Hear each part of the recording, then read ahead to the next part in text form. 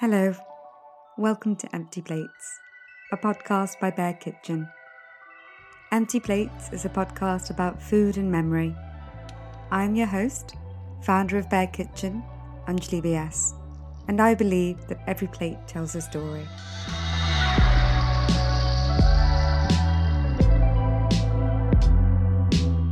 Today, I'm speaking to Gavin Wren.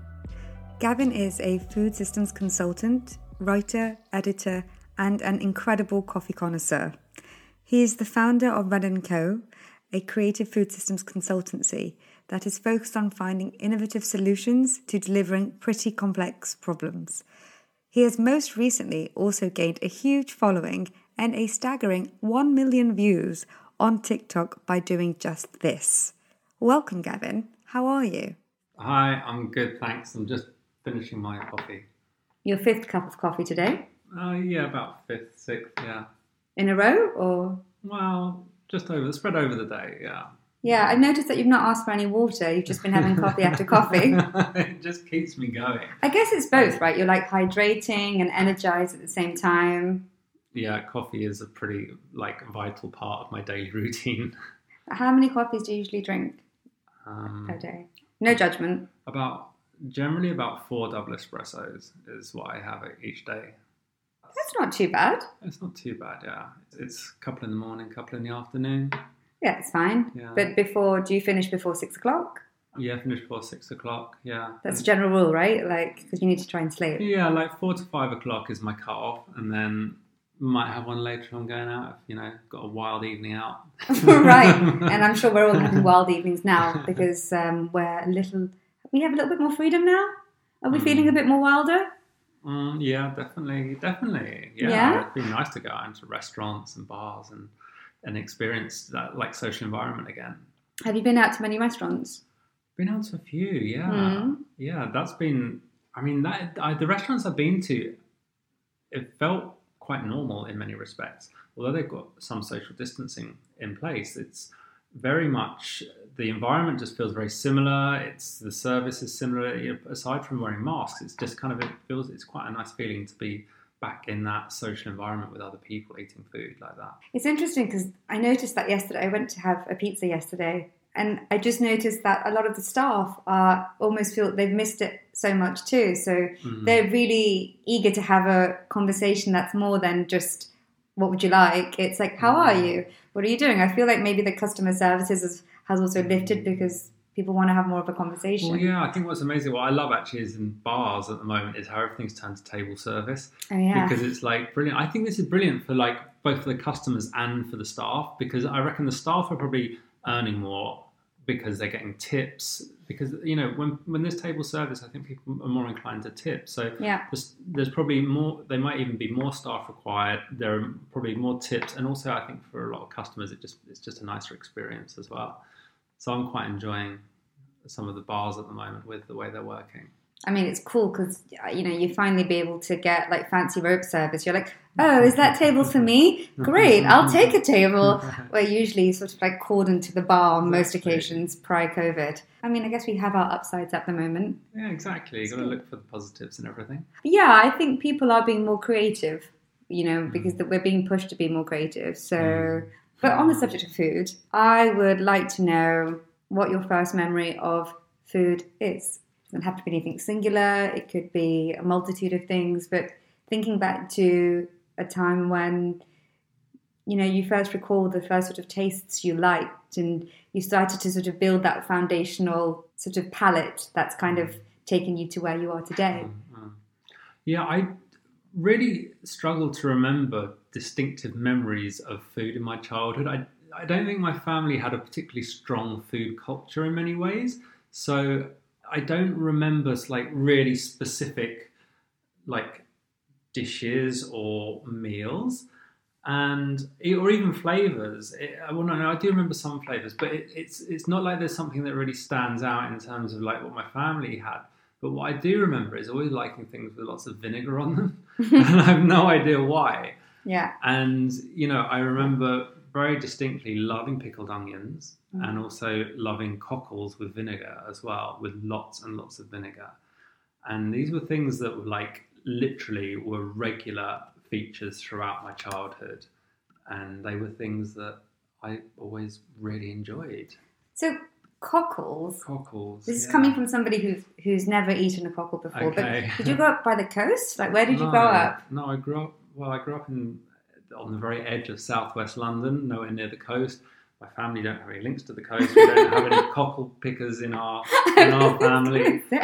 And I obviously just tried them somewhere quite young as a child and really enjoyed them. And what used to happen, so like when I was probably about, I'm guessing about 9 years old or something like that, on a Friday night, obviously I was a bit too young to be going out partying, so didn't start so early then. It wasn't quite, but so at that kind of age, my mum would always buy me and my brother something to have on a Friday night, like a treat, and we were allowed to choose what that treat was. It was our celebration at the end of the week, and I, through my own choice, would choose to have a jar of cockles. That was my treat that I would choose. My brother would choose like fruit and nut bar or something like that, like. Where do you get a jar of cockles from? Just in Wimbledon? No, in the supermarket. Just all the shops. Well, they used to. I guess they still do. So were they next to the pickled gherkins? Like, where would you? I'm guessing they would be with the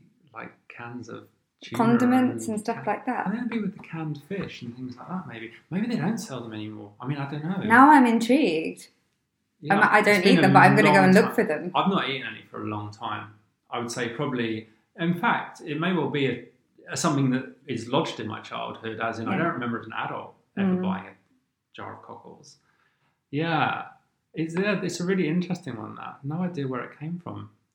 But yeah, I remember for a long time, that was my food of choice to celebrate the end of the week. I mean, at 9 years old, I was choosing really bad things like pot noodles. Yeah. Or crisps or a big bag of sweets. I mean, what got very mature taste. But what right-thinking kid wouldn't choose like a bar of chocolate? You know, what I mean, that's just like the obvious thing. What can you have on a Friday night? I'll have crisps, chocolate, popcorn, whatever. You know, you give them that choice. It's like so weird, I guess. You know, maybe that's just a bit of a left field kind of way of thinking. But then it's the flavour as well. I mean, it's obviously the flavour. I used to love pickled onions. I used to get given jars of pickled onions as presents from my aunt's father. Used to make these big jars of pickled onions and used to give me them as a present. But I would just, in fact, even as an adult, I bought a jar of pickled onions at the supermarket, got them home, just eating the whole jar. And then do you just eat them on their own? Yeah. Or do you put them together the very 90s chic, not so chic. I don't know if chic and pickled onions has ever been used together in a sentence before. But do you remember in the 90s or the 80s, the height of sophistication for a canapé was like pickled onions and cheese on a cocktail stick? Oh, pineapple and cheese. Yeah, and a pickled... Did you not have a pickled onion in your house? Well... Maybe the Indians did differently. Pickled onions and cheese definitely go together, like Ploughman's as well. I think that's exactly. I definitely remember having pineapple and cheese on cocktail sticks. We'd have vol au vents filled with something, and then pickled onions and cheese. It's a good match, though. Yeah. I mean, that's the thing. Most people would have it, and I would as well have pickled onions on the side with something. But I definitely also had the capacity just to consume them solely on their own as a snack. Interesting. Yeah. So that's quite a focus on sour then. Yeah, really. Are you still sort of, is your palate still controlled in a very similar way now? I would say now I'm more on bitter things. So like the coffee, for instance, I really love coffee, the bitter, I love olives. It's kind of similar, there's hints of bitterness. Definitely like that. And I would say that... Are you a Campari man? Not really. That's quite bitter. Is that a Negroni? Is it Campari and Negroni? I think it might be. I'm not really showing my alcohol knowledge here. Yeah, maybe. I had my first Negroni 2 weeks ago, and it was quite nice. But it was like, oh wow, properly. With the orange bitters. I think anyone listening who knows about Negroni, I'm really sorry if I'm just ripping it to shreds. But so now I don't know what would characterise my palate now. Yeah, I like dark chocolate. I like very dark chocolate. So definitely the things that I really enjoy now are, I guess, more towards the bitter end. Yeah, olives, coffee, dark chocolate. That's actually quite a mature combination, isn't it? It's like I didn't like mushrooms when I was younger, but now I can handle mushrooms and different levels of like truffles. And you're like, yeah, as a kid, it was like disgusting. Like, I'm not going to eat that slimy stuff. Yeah, definitely.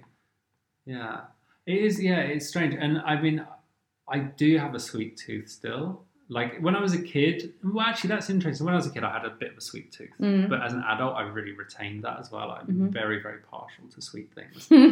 That's something that, I love. Yeah, love chocolate, love cake, love ice cream, and that's not really changed. Because even when I was a kid, I liked those things, but I wasn't like obsessed with having tons of sweet stuff. And I would say that's kind of been a fairly constant. Not diminished that much. If your palate has pretty much gone sort of, dare I say, like opposite directions, you've gone from sweet to bitter. Are they opposites? No, sweet. You've gone from sour to bitter, but it's kind of evolved in that way quite drastically. Do you think you'll probably see another evolution of your taste stretching again or becoming, going away from exactly where you are now? Or do you think you're kind of cemented in this sort of taste now? That's a good question. I feel like it's fairly stable now. I think I reached a point maybe about 5 years ago where I just started finding myself finding certain types of foods that just fitted with my life.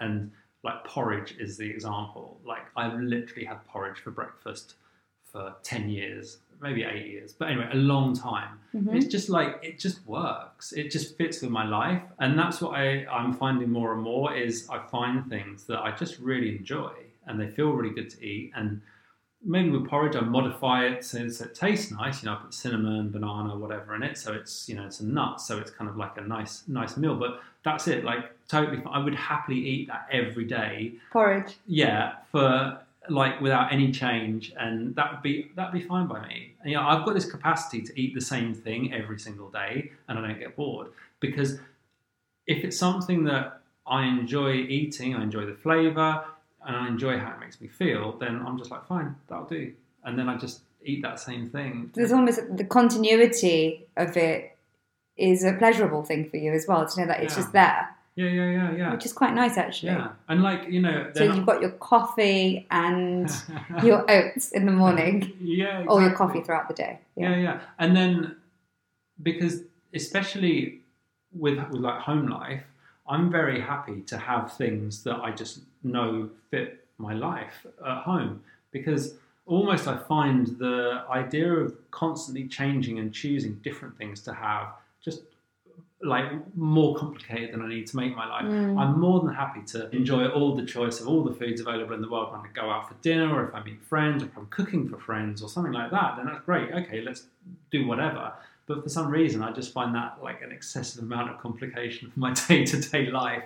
So no, I understand. It's nice. It's like having that thing that you can just fall back and rely on that feels just really fulfilling and comfortable. It's when we think about like the plates that have formed our lives, I think it's a new perspective for me as well, because I think sometimes we think that it has to be so diverse, so dramatic, but actually a lot of the plates that form our lives are the continuity that gives the same way that you need to breathe in the morning, that you need to function.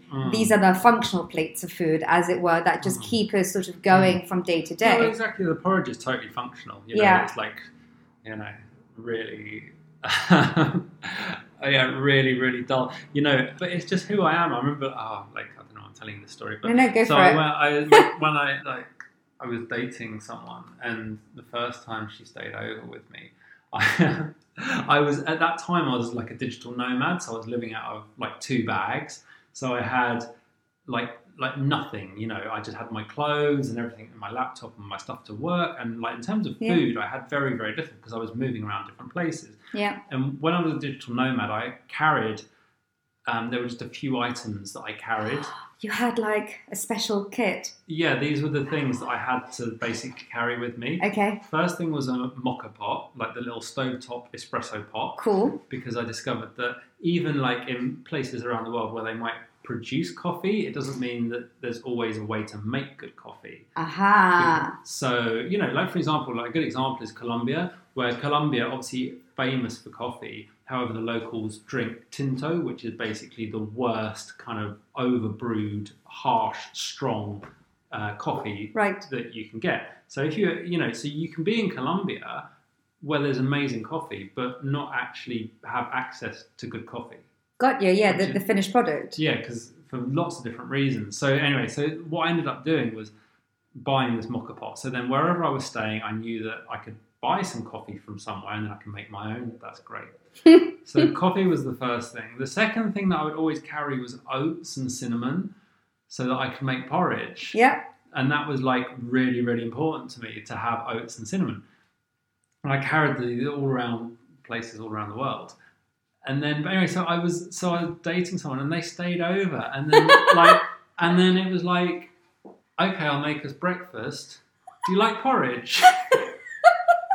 I'm ready. I'm good to go. Because it's literally all I had. It was like it was porridge or I'd have to go out and buy something or whatever. But I was just like, that's it. I've got porridge. I've got bananas. So I remember it's like Mary Poppins. Your bag must have been. Yeah. But yeah, that was the weird thing. Was it almost felt like it was just quite like genuine and authentic, because it's like the most unsexy breakfast you could ever make someone. But it was just what was part of my life. So. Yeah. I don't think it's unsexy. The Americans always say that it's hard to make it look sexy. If you can take a photo of porridge, it's hard to make it look sexy. I don't know. I mean, I think it is, but in the sense that like now everybody on Instagram has got like the sexiest porridge bowls in the world with like their fruit neatly displayed and then like a pile of like nuts and fruits and it's all immaculately done.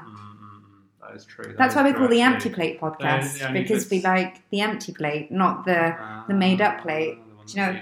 Exactly. It's not about how it's put together. You've thought about this, haven't you? I've thought about it a little bit. Yeah, it's an empty plate because it was good. It was a good meal. Okay. Interesting. So I think we've travelled a few phases of your life. If I can put you on a spot, and I know that you're not prepared for this, but because you've talked about your taste, and then you've talked about getting to a point in the last 5 years where it became about functionality and having things that were always with you. Has there been a meal that has sort of saves you?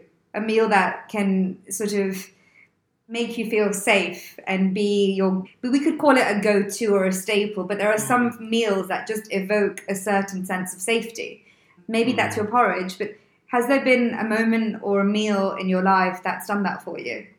So if something that creates a sense of safety, I've definitely got like a go-to comfort meal, which is like carb-based. Yeah? What is it? Well, actually, now I've said that, there's probably two. So one thing that I really love, and this is a few years now, it's been like my go-to default kind of like Sunday homemade meal, and that's actually making my own pizza at home. And so I make the dough, make the tomato sauce, and actually like in my freezer I have balls of dough frozen ready to make pizzas and little pots of the tomato sauce. So then I just make my own homemade pizza, and for some reason that's like my definitely my comfort meal, and I actually prefer that to getting a takeout pizza as well. And that is definitely something that I really enjoy. It makes me feel really happy and comforted. But also a big bowl of pasta. I mean, who doesn't love a big bowl of pasta to comfort, and just, it's like there's something about feeling full. And there's something obviously about nurturing, about feeling full up, especially that's what I definitely get. I get comfort through quantity of food, So how many bowls do you need? Well, but there's that sense of when my stomach feels really full, then I feel like comforted, because I think that a lot of people and maybe a lot of families, they show love through food. So therefore, often there's maybe some sort of deep emotional connection between having a full stomach and being loved. So therefore it becomes easy to soothe ourselves through similar ways, because it's like, okay, it's self-soothing is eating maybe a bit too much pasta or a big pizza, but then it feels emotionally sort of calming to do that. It's interesting you mentioned this, because during lockdown, you and I were speaking a lot, as we do. But I remember you speaking to the BBC about bread and about how a lot of people had begun to bake bread during lockdown. And, you know, weekly pizza in my house, I was staying with my parents, was a big thing. And there is this connection we recognize the connection between like comfort and safety. And during the last several months, it's really been highlighted, but also quite scary at the same time because, you know, the prediction of like obesity levels, etc., going high. But it'd be great just from your perspective of somebody who works in the space to kind of, you know, how do you see that space going? Do you think people are more connected to what they recognize as comfort for themselves now? Do you think they see it more clearly as opposed to something that we run to? But like you said, I can make the pizza for myself. You know, it's a comfort and I can make it for myself. Do you think the psychology of people has changed now? Well, I mean, during lockdown, it changed a lot for sure. Yeah. So during lockdown, people's relationships with food changed in huge ways, probably for lots of reasons, like from scarcity, because of the fact that the supermarket shelves were empty in some places. So then people get scared, whether they realise it or not, and they sort of take actions, you know, to create some kind of agency or control over what they do actually eat. So that could be stockpiling, or it could be actually engaging like with the bread thing, which was sort of, you know, when you make your own bread, you feel like you've really you provided for yourself, for your family. So it kind of, it gives a sense of control, and obviously it's a nice thing to do as well as hobby. And, you know, people were cooking more. You know, there was a huge, you know, in lockdown, there was an enormous surge in online resources for cooking and for recipes. You know, someone I know who's got a popular YouTube channel, their traffic like doubled during lockdown. Wow. You know, so they're getting enormous amounts. So people will have definitely engaged with food in very different ways and possibly taught themselves new skills and learned things around food. And then how people retain that, if they retain it. I mean, if organizations are going to work from home, if like people are saying, you know, if companies are saying, right, you can work from home from now on, then there's a chance that people might retain some of the new practices and skills that they've taken on during lockdown, because even though lockdown's easing, they're still roughly in the similar environment. They're working from home, they might have family around or housemates or whatever, you know, situation they're living in. They might just adopt, you know, new practices and maintain them. So yeah, I think there's definitely changes around that. It's a really interesting point you mentioned, actually, because like I know some people that have gone back to being in their offices, but they work in quite large organizations. Their canteens aren't open now, and because of health and safety, and they don't think the canteens will be open for quite a while still. October is obviously a difficult month for most organizations because that's when the furlough scheme ends. So it's, you know, how do these organizations, if they're not reopening, you know, what's the issue for their staff? But in terms of like the food at work, everyone is still, from all the friends that I've been speaking to and some of the clients that I work with, everyone's bringing their stuff in still, or going to the local supermarket or like, I don't know, M&S or Waitrose or something and pick up a sandwich. But yeah, I think most people are sort of bringing, and there's a bit more pride, I think. Well, there's big questions as well. You know, like we've seen Boris Johnson obviously launch his obesity strategy on, you know, simply because of his personal experience with COVID. You know, because we've seen that there is a link between, you know, between obesity and mortality with COVID, and that's just that is an increased risk that is present. So, you know, there's also interesting things that might be arising over how we react to the threat of COVID and whether that has an impact on people's behaviours. You know, like the UK is one of the biggest consumers of ultra-processed foods, one of Europe's biggest consumers. Yeah. And will that change? You know, it's possible it could, but I don't know. There's a lot of questions that come out of COVID and how we're actually going to react.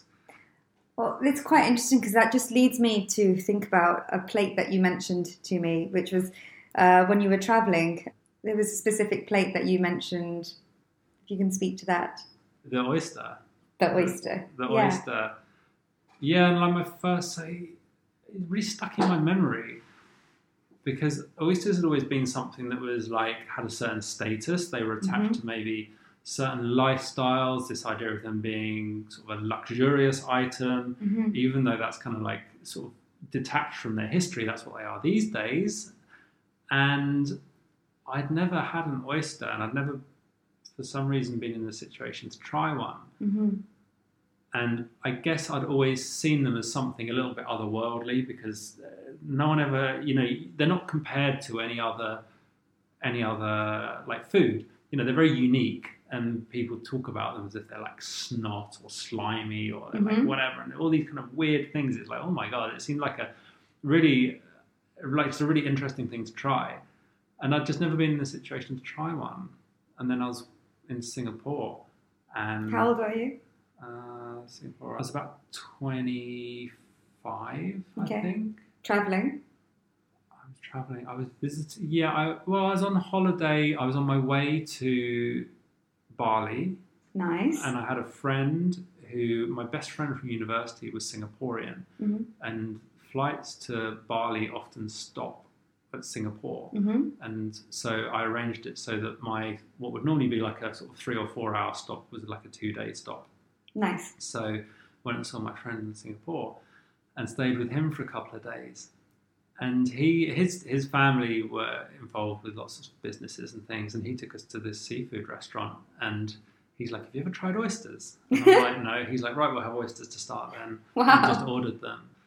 And yeah, that was my first one. How did you have it? Like, is there a specific way that you have it in Singapore? Because here, well, again, I've never eaten oysters before, but isn't it like Tabasco and lemon? Well, that's one way of doing them. And this time it was with shallot vinegar, which is one of the other classic ones. So it's red wine vinegar with just finely chopped shallots. And that's a really nice way to have them. Just that? That's just it, yeah. Oh, nice. I mean, to be honest, the first oyster, it was like totally unremarkable. So despite the sticking in my memory, and I've grown to enjoy them more and more. So, but that first one, it was just kind of like, oh, it's a bit slimy, it's a bit weird, it's a bit odd. Do you have to suck it out? How does it, or does it? It just slides out of the shell. They are attached to the shell, but what you do, you pass like a fork or a spoon underneath just to detach it. Then literally just pour it into your mouth. And you sort of just chew it a little bit. Everyone has a slightly different opinion, but just like what I do is I just chew it a tiny little bit and then swallow. Got you. And yeah, the first one, I was just like, I don't know if I like that or not. I'm not really sure. That was a bit weird. Yeah. I think I had 1 or 2, and that was it. But then, was it at that time where you thought, as your friend was just saying, oh, Gavin, you've not had oysters before, we'll get a round of oysters in. Did you feel at that point like, wow, like I'm having oysters because of the association? I think that was the thing, because it was, something that maybe I had wanted to try for a long time, but had been a bit scared or not sort of gone out of my way to actually go and try them. Or maybe even felt that they were something that was unattainable. I know that sounds crazy. Obviously, I could just go to a fishmonger's and bought some if I really wanted to. Yeah. But maybe I just felt that it was something that wasn't attainable for me for some reason. So when someone just said, hey, let's do them, I was like, oh, okay. It just felt like kind of, breaking through to a new experience that I, for some reason on my own, wasn't quite ready to just go and take. I totally understand that. I mean, having never eaten oysters, there's an allure. It's been branded and marketed to us in a really specific way. Yeah. But it's interesting that in our minds, it affirms this vision of access, because every image that we've seen of somebody having oysters is like, oh, I'll have oysters, and it's an aphrodisiac, and it's like some image of a guy trying to lure a woman, or something that can be quite reductive, or it's with like a glass of champagne next to it. So there is a price point that's kind of projected.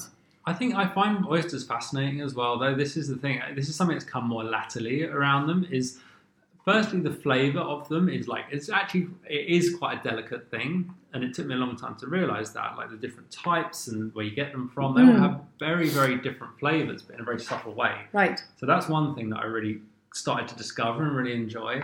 But then I also enjoyed them just simply because the fact that they are actually, this is the geeky bit, is they are actually remarkably sustainable foods, because they improve the environment in which they're grown, because they're filters basically. So they kind of clean the water that they're grown in. and they don't require any fertilizers or anything like that. So they're just kind of these filters that clean the water, then you get to eat them afterwards. Phenomenal. Yeah, exactly. So they're actually really beneficial on the environment they're grown in. And do we harvest them in the UK? Like, do we grow them in the UK? Yeah. They're sort of grown around the UK. Definitely out towards Essex, there's lots that are grown. Like Maldon oysters are quite well known. Mm-hmm. And they're also got a huge amount of micronutrients in them as well. Lots of minerals and vitamins. Yeah. So they're actually really good to eat. They're really good for you, and they're also really good for the environment. So there's kind of a little geeky bit, but they're super. Should we just rebrand oysters? And in a little sustainable way, but eat more oysters. Exactly. They actually regenerated. Like, I think in America, there's a bit of water that they've helped to regenerate by growing oysters in that waterway. It's like a bay, I think, off like New Jersey or somewhere. But yeah, they started growing oysters there again to help regenerate the water there. Plus, obviously, you get loads of oysters as well. It's amazing. I think we need a new branding campaign around it to make it feel more accessible. Well, this is the weird thing, is because they were like, with so many things, but they were peasant food years ago as well. There was no cachet or kind of like premium to them. Well, this is the reason I brought this moment up, is that when you connect this back to COVID, eating a pizza, comfort food, and then we talk about access to food, it's weird how the ideology and the imagery of what's healthy food, what's produced food, what's accessible food has completely changed through the times.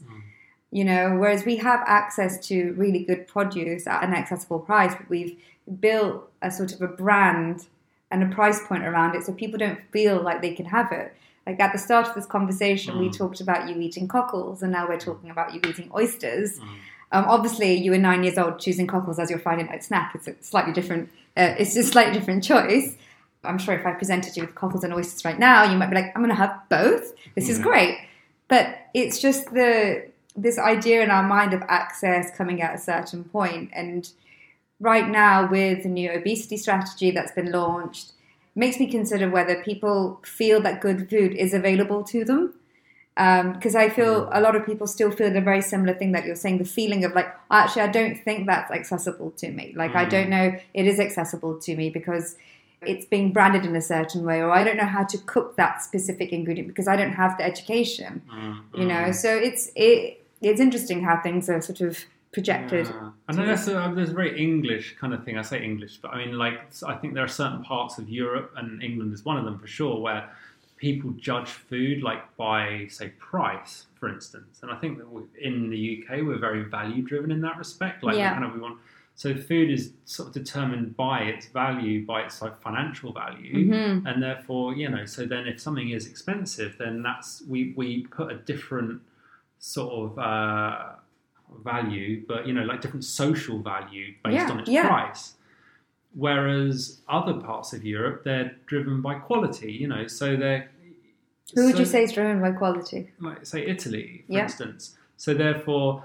Well, in France, I guess, as well, they're far less concerned about the price of the product, but they're really concerned about the quality of it. So, as an example, is generalising, but they wouldn't buy cheap tomatoes if they tasted like water. No. Because there's no point. Whereas in the UK, people will flock to like big.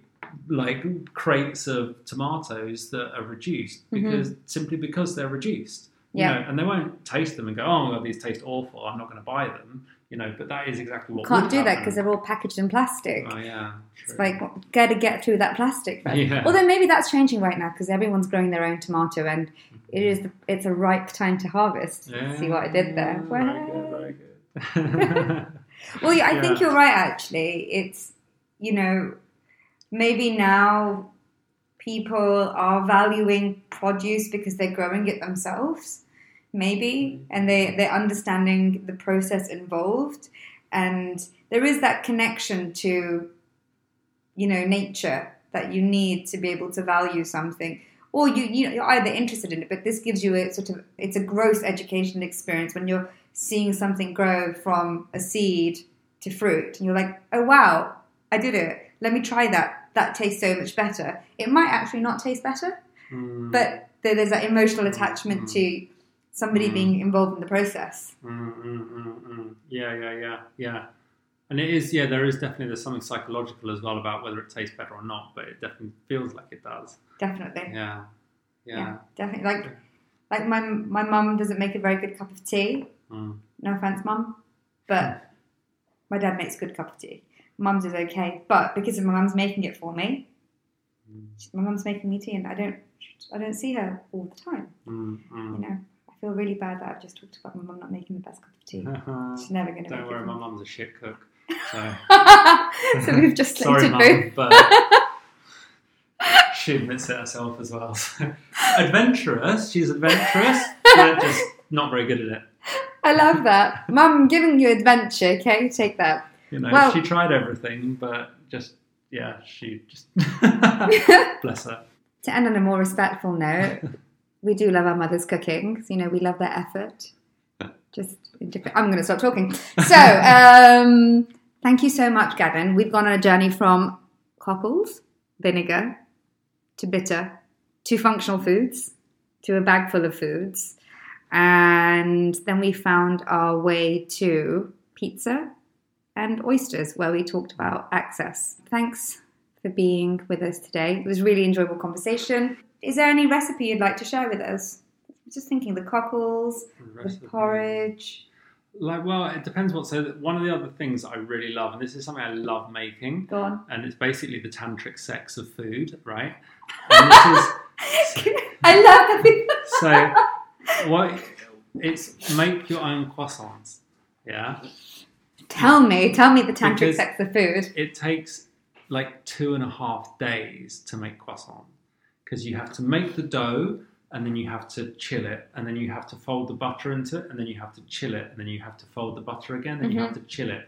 And you have to, if you've got an industrial kitchen with a blast chiller, then you can do it in a day. But if you don't, you really need to work the dough and the butter, then get it really cold again. So you need to leave like 6 to 8 hours in between each folding, and you've got to do like 3 folds. So you have to, if you wanted to have croissant on Sunday morning for breakfast, you start them Friday night. You make the dough on Friday night, and then you fold them another couple of times during Saturday, and then you've got to then get up Sunday. You've then got to roll the dough out. You've got to roll you've got to cut the croissant, roll them up into the shapes. You've then got to prove them.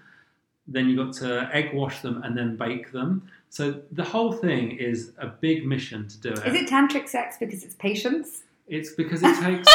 it's very long, drawn out, slow process. Sure. And then when you actually eat the finished product, it's heavenly. It's heavenly. Yeah. You've recently taken up TikTok videos, right? Yeah. I feel like this should be one of your next TikTok videos. It should be the tantric sex of food. Is that what it's called? Is that what you called it? Yeah. Yeah, I think it should be that. Yeah, maybe that's. I think that could be a big hitter. People are like, what is he talking about? He's talking about making croissants over 3 days. Honestly, they'll be the best croissants you've ever tasted in your entire life. Really? Okay, but guys, you need to watch this space, because this video will be with us very, very soon. Okay, well, Gavin, thank you so much for being with us today. It was so good to have you and to just talk about all the empty plates that have shaped your life and that hopefully continue to do so. Thank you so much. Thanks. Pleasure to be here.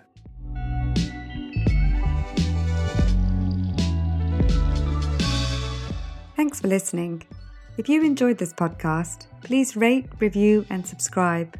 And why not follow Bear Kitchen on Instagram?